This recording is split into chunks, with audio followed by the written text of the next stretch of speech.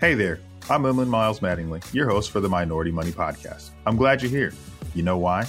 Because this is the place you can come to get your weekly finance, family, and fitness motivation, not only to experience success in those areas for yourself, but also to help others in our community achieve greatness too. Super happy that you're on the show with me, so let's jump right in. Welcome to the Minority Money Podcast. I am your host, Emlyn Miles Mattingly, founder and president of GenNext Wealth, a fee-only financial planning and investment firm. So we are starting the month of May, and we're not going to have a theme this month. I know for the first 4 months of the year, every month was themed, but we're stopping that for a little while to give the host, myself, a little break from doing specific shows with a theme for the entire month, but we will continue to do those a little later. We are right now in the middle of getting some data from our listeners to make sure that we can put the next theme together with something that they like. But with that being said, we really enjoyed going through that. And I want to thank all of you for the feedback that you've given us. And we're going to jump right into this episode where we're going to talk about estate planning. We are joined by one of our special guests. His name is Mike Bennett. He works with Helios Plans. And we're going to talk a little bit about estate planning, why it's important, what you need to know, and some of the myths and mistakes that are made in estate planning. And without further ado, Mike, welcome to the show. Thank you, Emlyn, for having me. I'm looking forward to this.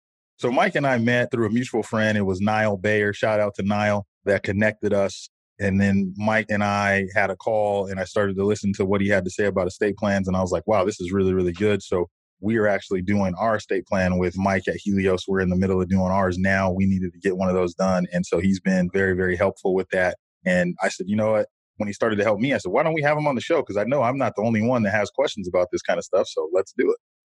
I love it. So Mike, if you wouldn't mind giving us a little short introduction, a little background about yourself, then we'll go ahead and jump right in. Yeah, I was California born and raised in Stockton, California, just, Central Valley guy all the way.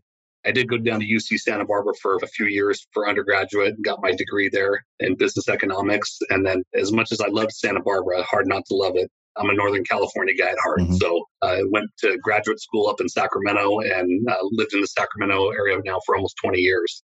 I was lucky enough to find a girl in Santa Barbara that agreed to follow me up to Sacramento.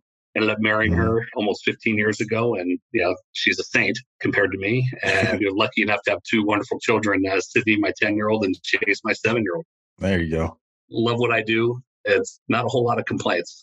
Nice. And so there's so many questions about estate planning. Like the name of my firm is GenNext Wealth, and we have dealt with some of these estate planning issues I've dealt with them in my own personal family, or I should say the lack thereof, the estate planning issues in my own family. And so that kind of led me down a path of asking questions like, what is an estate plan? Why do we need one? Only rich people have them, right? All those questions like, I don't have a bunch of money or a bunch of assets yet. Everybody wants to get there, but we don't have a bunch of those things yet. So I just neglected to even look into what it would take to have an estate plan, even though I was referring my clients to get them. I was saying, hey, you need to go get this done. And then I started thinking about it, like I'm not eating the home cooking that I'm telling my clients, and I'm not doing what I'm telling them to do. And I said, enough's enough. And then Mike was nice enough to get started on it. So with that, estate planning, why should everyone have one? And the first question, Mike, can you just explain to us what an estate plan is? What is that? An estate plan is generally a set of documents. And some of those documents can include a revocable trust, a will, financial power of attorney, advanced healthcare directive. Those are all part of an estate plan. Mm-hmm. And to me, if I could boil estate planning down to one word, and you're going to hear this word several times during this podcast, it's control. Mm. Estate planning gives you the ability to control things that may feel outside of your control. It controls who's going to get your assets, how are they going to get them, who will make financial decisions for you if you can't make them for yourself, who will make healthcare decisions for you if you can't make them for yourself, and who would get the custody of any minor children should the worst happen to you. Mm-hmm. And so, estate planning, it's about controlling certain aspects of your life. So it's retaining control, from the grave, basically, almost. Yes, absolutely. And not only from the grave, but a lot of people don't discuss it. It also helps control if you were to become incapacitated in any way. And so I feel like that's something that not gets missed, but it doesn't get talked about enough. So that's big. And I think that's very important to put that there, retaining control. When I used to have a lot of long-term care, When I was doing insurance, I did a lot of long-term care, and we would call that a way to keep your dignity. It was like dignity insurance. And people were like, what Yeah. do you mean? I was like, I love my grandmother. When she was alive, my grandmother had dementia. So we had to, we were on that ride for a little while.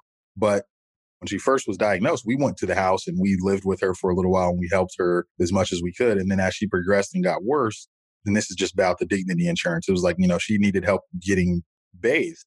And that wasn't something that I was mentally prepared for. She wasn't prepared for that. None of us were prepared for that. But by having that policy, it actually helped us be able to keep the dignity. And she was able to go into a long-term care facility and they were able to take care of her and all things like that. That's how I got there. With the estate planning, someone being incapacitated, you didn't know any of this, but one of my uncles was in a coma for about 3 months. And we had to make all the decisions for him health-wise. Well, my grandmother made all the decisions for him health-wise, and she left him. He eventually passed away, but it did cause a little not rift in the family, but there was some tension in the family about how long she let him stay on life support. And we all had our own opinions. And if he had a will or an estate plan, he would have been able to retain control of what was going on with him, even in an incapacitated state. Yeah. And in that particular case, an advanced healthcare directive, it would give him the opportunity to say not only who would help make that decision, but what he would want in that situation. And it's something that a lot of people think you have to go to an attorney to go do that. But that's an advanced healthcare directive. It's something that's so simple to do. Most doctors' offices have them. There isn't a very big barrier to those types of things. And that goes into your point about the dignity type stuff. That's huge to have that and to know that you have people operating in your interest who are going to follow your wishes. Absolutely. We talked about what an estate plan is, and I talked a little bit about it with my uncle, but what else can happen when you don't have an estate plan?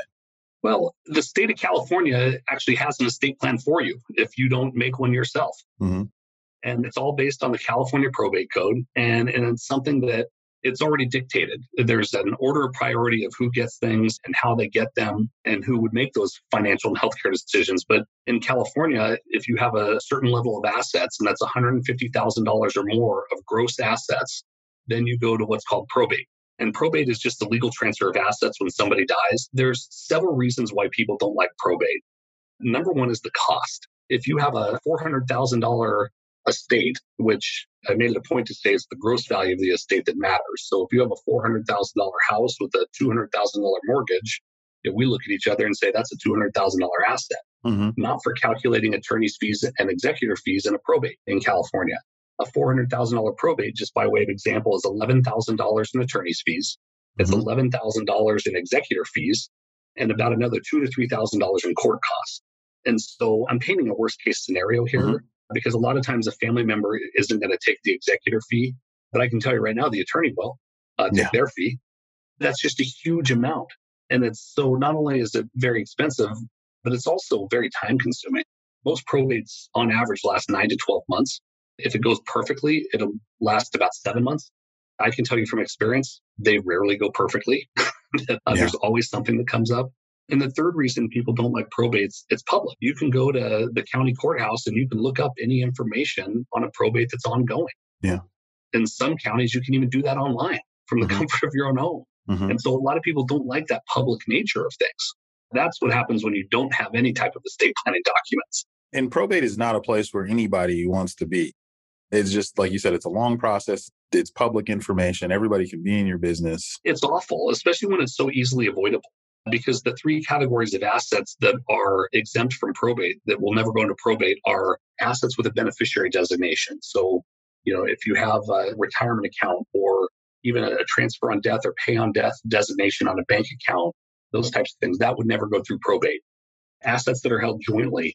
So if you have a husband and wife who are both on an account together and one of them dies, it'll just go to the survivor. And then the third category of assets exempt from probate are assets held in trust. And that's one of the major reasons why trust-based estate planning, where the trust is the major document, that's why that's so prevalent in California. Okay, so that makes sense why Californians, more so than other states that are similar to California, should have the estate plan. So what happens if you only have a will or a power of attorney? Because a lot of people will tell me, I have a will, I have a power of attorney, everything's good, I'm fine. What happens if that's the only document you have? And that's one of the common misconceptions that I hear. A will does not avoid probate. That's news to a lot of people. What a will does, it just tells the probate court what you want to have happen. And so it is more control than not having a will, but it's not as much control as you can get by having a trust. And so a will just directs the probate court and allows you to name who the executor of that will be. And it'll be your choice that gets the first priority as opposed to the California probate code dictating who has priority. The other thing a will does, which is I think is even more important, is it's the only place in California where you can name the guardian of any minor children. And that's huge for obvious reasons. Yeah.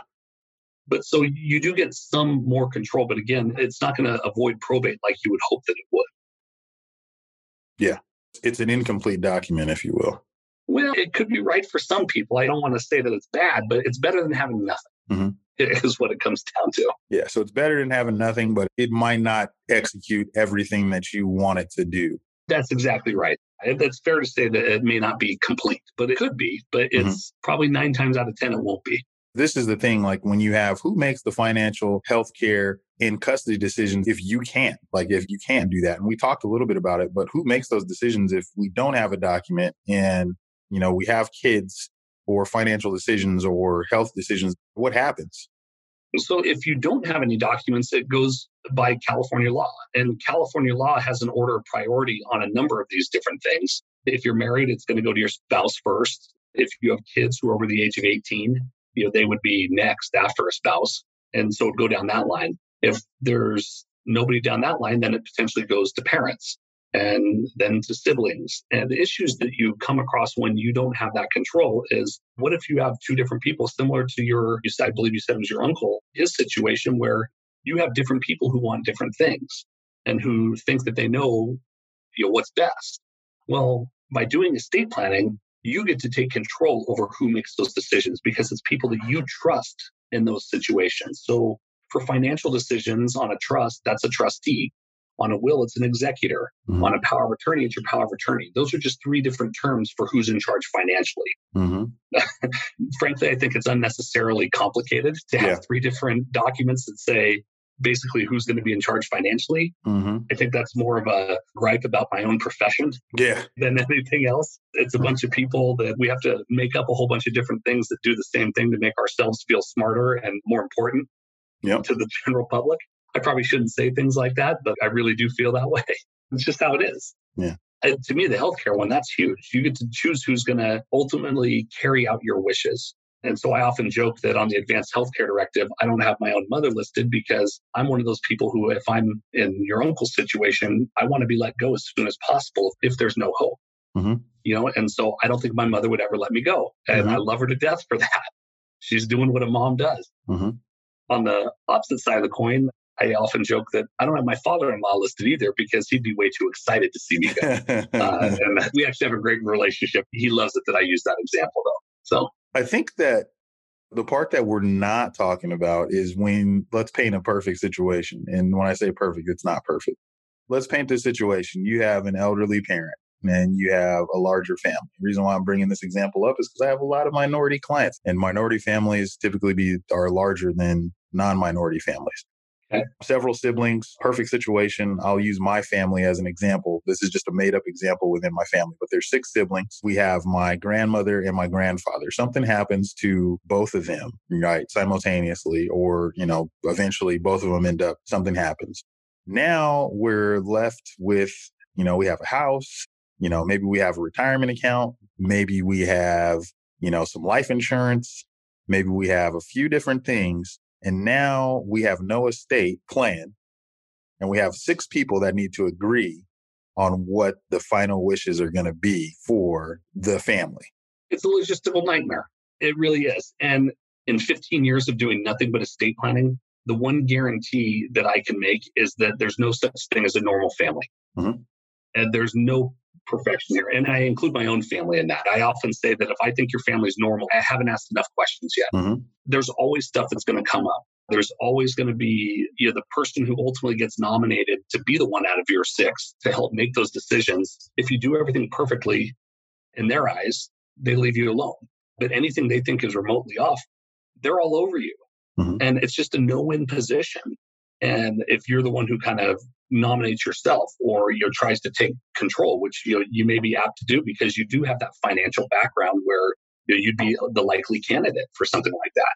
But being a trustee or executor in a situation like that is a no-win situation. Whereas if grandparents named you as that person, I don't want to say an aura around it. It's again, it's still a thankless position, but at least it's someone else who's told you that you're in charge and told everybody else that you're in charge. Mm-hmm.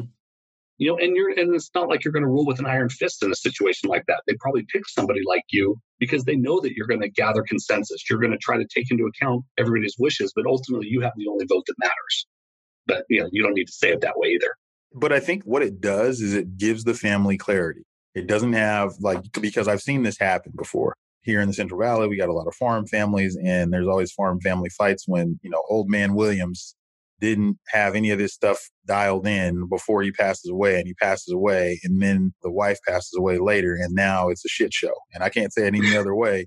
It is what it is. They won't edit that out because that's what I said. And you see it, and then it's like, okay, people always tell me this. When I was in banking, I would see this a lot more often. Like everybody shows up to the bank already dealing with the death of the person that they're dealing with, but now trying to figure out what's going on. Like, what accounts did my dad have? What accounts did mom and dad have? Where are they at? How much money is there? We're trying to settle some stuff, and no one knows anything. And everybody's coming in, and it's not good.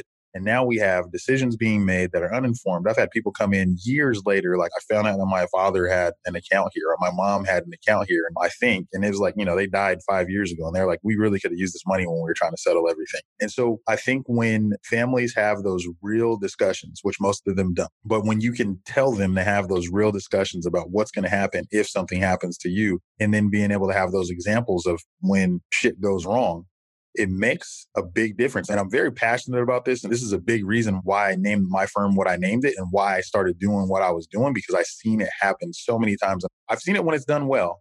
You come in, the family would come in and, they had an estate plan, they had an attorney, they bring in the documents, the accounts are already set up in a trust. And so now we have the document on file, and now we can go through this, and they're like, okay, we need to do this. We need to do this. I need to send my brother this much money. I need to send my sister this much money.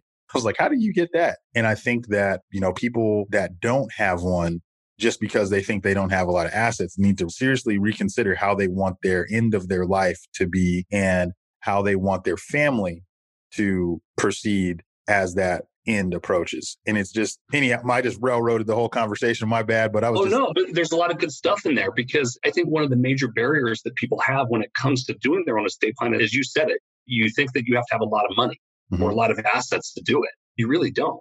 You just want to have that ability to have control, and which everybody wants on some level. I think one of the other big barriers is cost. And, most of this stuff is very template driven. It's not hard to write an estate plan that says give everything in equal shares to my kids, which is the overwhelming majority of estate plans. The hardest part is just educating the client on who the good people are to make these types of decisions for you, as far as the healthcare decisions, financial decisions, who's going to get your kids. I mean, I like to use personal examples from my own life. Not that it's perfect for the client, but they'll see how my wife and I thought it through and make it perfect for them. That's all that I really do. I help clients make their own estate plans, is really what it comes down to. I just know what the right questions are to ask. And that's been part of our venture with Helios, is expanding that access to people who need it. We've tried to take away the cost barrier and those types of things. And it's something I truly enjoy. And just seeing more people get their estate plans done that ordinarily would not do it, because they're not going to go pay $3,000 to an attorney up in some big building that's dressed up in a suit that they don't want to open up to. Because I think that it's your family. And no one's family is perfect. As you said, it's your family. And it's like, I don't know what. There's always something. Yeah. And it's those little things. Like I was thinking about in my estate plan, I'm like, I love all my kids. But I'm sitting here and I'm thinking, okay, if they got this much money, what would this kid, like each one of them is going to have their own things that they would do. And I'm like, man, we got to make sure that we give this money to them at a certain point in their life, not 18, I pass away and they get $500,000 or whatever they would get. That's just not smart. So I know what I would have done. Because I know what I would have done at 18 with $500,000. I blew all of it. So it would have been a great 3 months for you. But after that, I'm not sure what would have been left. And I say that about you, but I say that about myself as well. Because the only thing, at 18 to 21 years old, we all thought we had it together and we thought we knew everything. Absolutely. And then you look back and I realized what a knucklehead I was at that. Well, there's no way. It's funny, every year that I get older, and my parents and the things that they would say to me it seems like they're so smart now. Like when I was 18, they knew nothing. I'm 38 now. I was like, man, they really knew what they were talking about back then. Only took me. I remember my dad said it was one of the highlights of his year when I told him that the older I got, the smarter I realized he was. Yeah. It's true. You just think you know everything at that age. I know we've talked about a few of them with the estate planning myths and mistakes, but are there any things that we didn't cover in that topic? And so I think one of the biggest mistakes I see is a lack of coordination between assets and your estate plan. Mhm. And so I'll go into a specific example. Like for a lot of young families, life insurance is one of the major assets that they have Mhm. because I've got a 10-year-old and a 7-year-old, like I said. And so if something happens to me, I purchased a lot of life insurance so they could be taken care of. There's money to raise them, to put them through college and all those things. Well, what I've left out is my wife and I, our trust says that our kids get everything in equal shares. They get payments for healthcare, they get payments for education, support, but they don't control it until they reach certain ages. And we've done 1/3 at 25, 1/3, and 1/3 at 35. Our life insurance policy beneficiary is our trust. Because if I just name my wife, and then if I just name my kids as the contingent beneficiary, if something happened to my wife and I, my kids would just get all that money when they turned 18, completely defeating the purpose of that control that we set up. And it's little things like that that can go a long way to screwing up the estate plan that you put together. To me, that part's huge. And, my kids, I love them, obviously. 25, 30, and 35 is good now, but when they're teenagers, I'm fully planning on changing it to 55, 65, and never when they control things. But that's why we look at these things and we update them through the years, is that gives you the ability to do those types of things. Obviously, I'm hopeful that I won't need to do that. Right. And that makes a lot of sense. One thing that I wanted to ask is not a question that we had. How often should people be looking at their trust? These are people that already have it. How often should they be doing reviews of their trust? I don't like that question, which means it's a great question. It's so hard. I try not to give generic type answers. I mean, a minimum of every 5 years. But something I often say in a situation like this is if you or any beneficiary has a significant change in health or wealth, that's what I see. So, you see a beneficiary who's kind of going down the wrong path and you may want to hold things back. You see them going down the right path and you want to take off those restrictions. You see them handle their own money in a way that either makes you proud or makes you a little bit worried. Well, if you've got that person named as your successor trustee and you're worried about how to handle their own finances, if they can't handle their own finances, they sure as heck can't handle yours. And so don't name them there. And so it's little things like that. I mean, there's a general rule of thumb of every 5 years, but you never know. Things can change. Guardians for the minor kids, you see those change. I see those change a little more frequently than every 5 years. So it's a very long-winded answer to a very brief question. I think it makes sense because I think about, for our trust. Yeah. If you would ask me, 2 years ago, my aunt had a stroke and my aunt's like my mom. My mom passed away. Both of my grandparents passed away. And so my aunt she's like my mom. Well, 2 years ago, she had a stroke. She has some physical limitations, but now with the young kids that we have, if something was to happen to us, we have to update the guardianship. She physically couldn't watch them if something happened to us. We had to navigate through that. And it's like, okay, so who do we have as a guardian then? So then we look to my wife's family and then we go through that and try to figure, okay, who would be the one that we would want to do this with? And then you bring up financial stuff. And so as the financial advisor, I'm looking at, okay, so who would I trust with my money? And I'm like, I trust me. So, you know what I mean? Because this is what I do. So then I had to think about, okay, how would I do all this stuff? And those are conversations that need to be had with your spouse prior to sitting in front of someone and having them do your estate plan. I just say that because I think that sometimes, we don't really think through the what ifs and have those real life conversations about that. And then so sometimes what will happen is, and I've seen this happen in something like college planning. I've seen it happen in estate planning. And when I say college planning, like we have two parents come in, and I don't know if there's a parent alive that I know that says, I don't want my kids to go to college. Everybody wants their kids to go to college, right?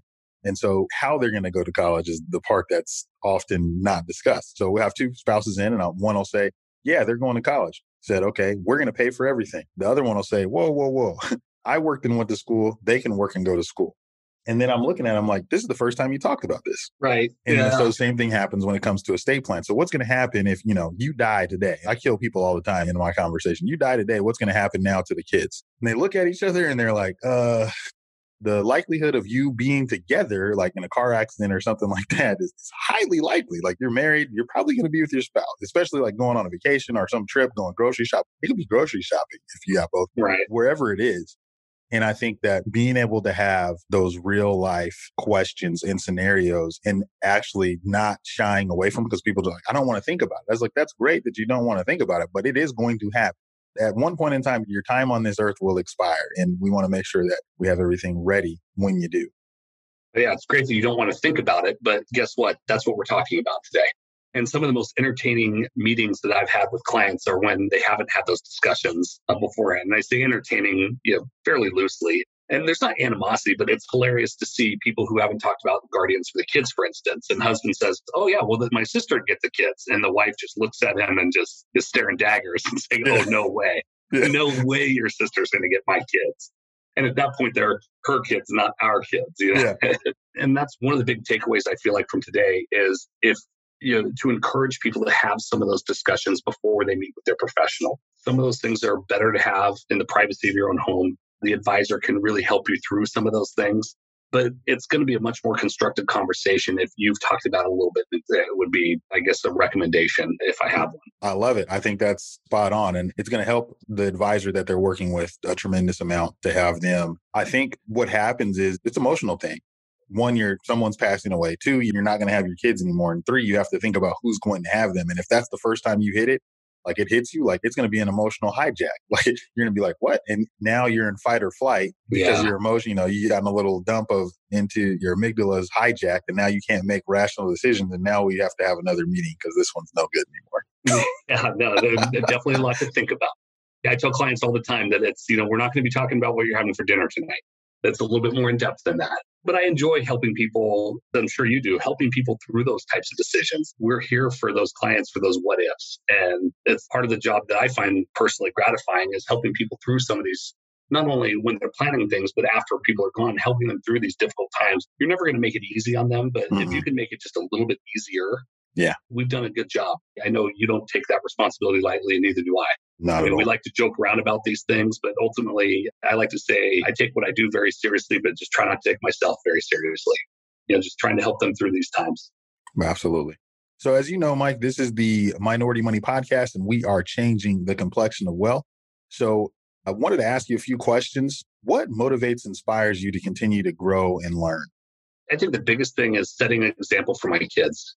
I'm not perfect. My wife would, exclamation points behind that statement, I'm sure. But I want to leave things better off than how I left them or when I came into them. I really want what's best for my kids.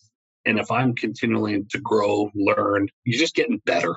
And I really take that on. And I love to take that on. Like that. Do you think education plays a big part in wealth building?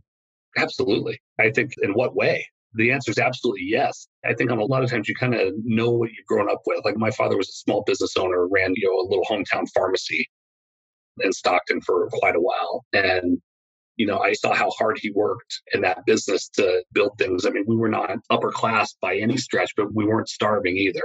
And it was just watching that example of hard work and him showing me as I was growing up, it was just the value of hard work and how he treated his employees, how he treated his customers, how they all treated him. I mean, that's all part of I learned more in that pharmacy than I probably ever did in school. I like that. That's awesome. And to see a family business, I'm listening to you say that. I hope my kids can look back and say, you know what, Dad, we watched you build this business, and it makes an impact in their life. Yeah. If you could offer one piece of advice to our listeners, what would that be?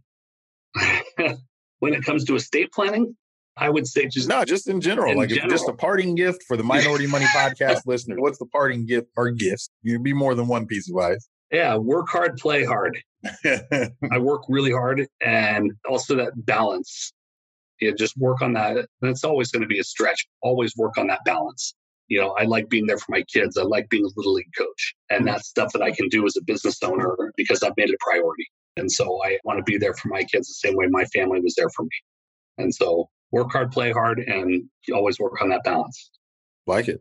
Well, you know what, Mike, I got to thank you again for coming on. This has really been an honor, a pleasure to have you on. And I think the listeners will get something out of it. I got something out of it. And I know we'll be wrapping up my estate plan here in the next 2 days because I put the 30th as the day that we need to get it done. that was more for me than it was for you. But if people want to get more information about you, what you do, how can they get a hold? Is there social media handles that you like to follow, or is it? Yeah, I mean, we have Twitter, we have Helios Plans. That's the company. For me personally, I post on estate planning things. Bennett Sturkey. Sturkey is my wife's maiden name. But if you follow Helios Plans, you'll find me fairly easily. But if they want information about estate planning, I think you're the best place to go, for that, because you have access to everything Helios. It's something where access to you is access to me in this situation. So I appreciate you having me on. The honor and pleasure is mine. If we can just affect one life with people listening to this, that's a win. Awesome. You heard it here. You heard it directly from Michael Bennett. Get in contact with me if you want to talk about estate plans. We are going to have some things going on with estate plans. Stay tuned to that. We're going to have a special announcement for some of our listeners and how you can actually get into an estate plan. So we're partnering with Helios to help a few families. And like I said, details will be coming on that. But once again, Mike, thanks for coming on the show. It was a pleasure. And until next time. This is the Minority Money Podcast. I am your host, Emlyn Miles Mattingly, where we are changing the complexion of wealth. Another great show down, but it doesn't have to stop there. Be sure to subscribe to the podcast on whatever podcast app you're listening on now, and give it a good rating, would you?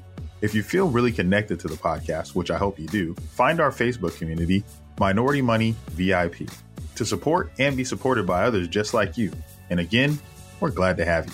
While this podcast is meant to inspire and motivate you to live your best life, it can't be your complete one-stop shop. I know, that really sucks. But I don't know anything about your specific situation. So please reach out to an attorney or a CPA, or you can reach out to me, a financial planner, to help you with your specific situation. To get a hold of us, please reach us at fan@Minority Money Podcast. That's FAN @Minority Money Podcast, so we can get to know you there. Thanks for being here, and until next time.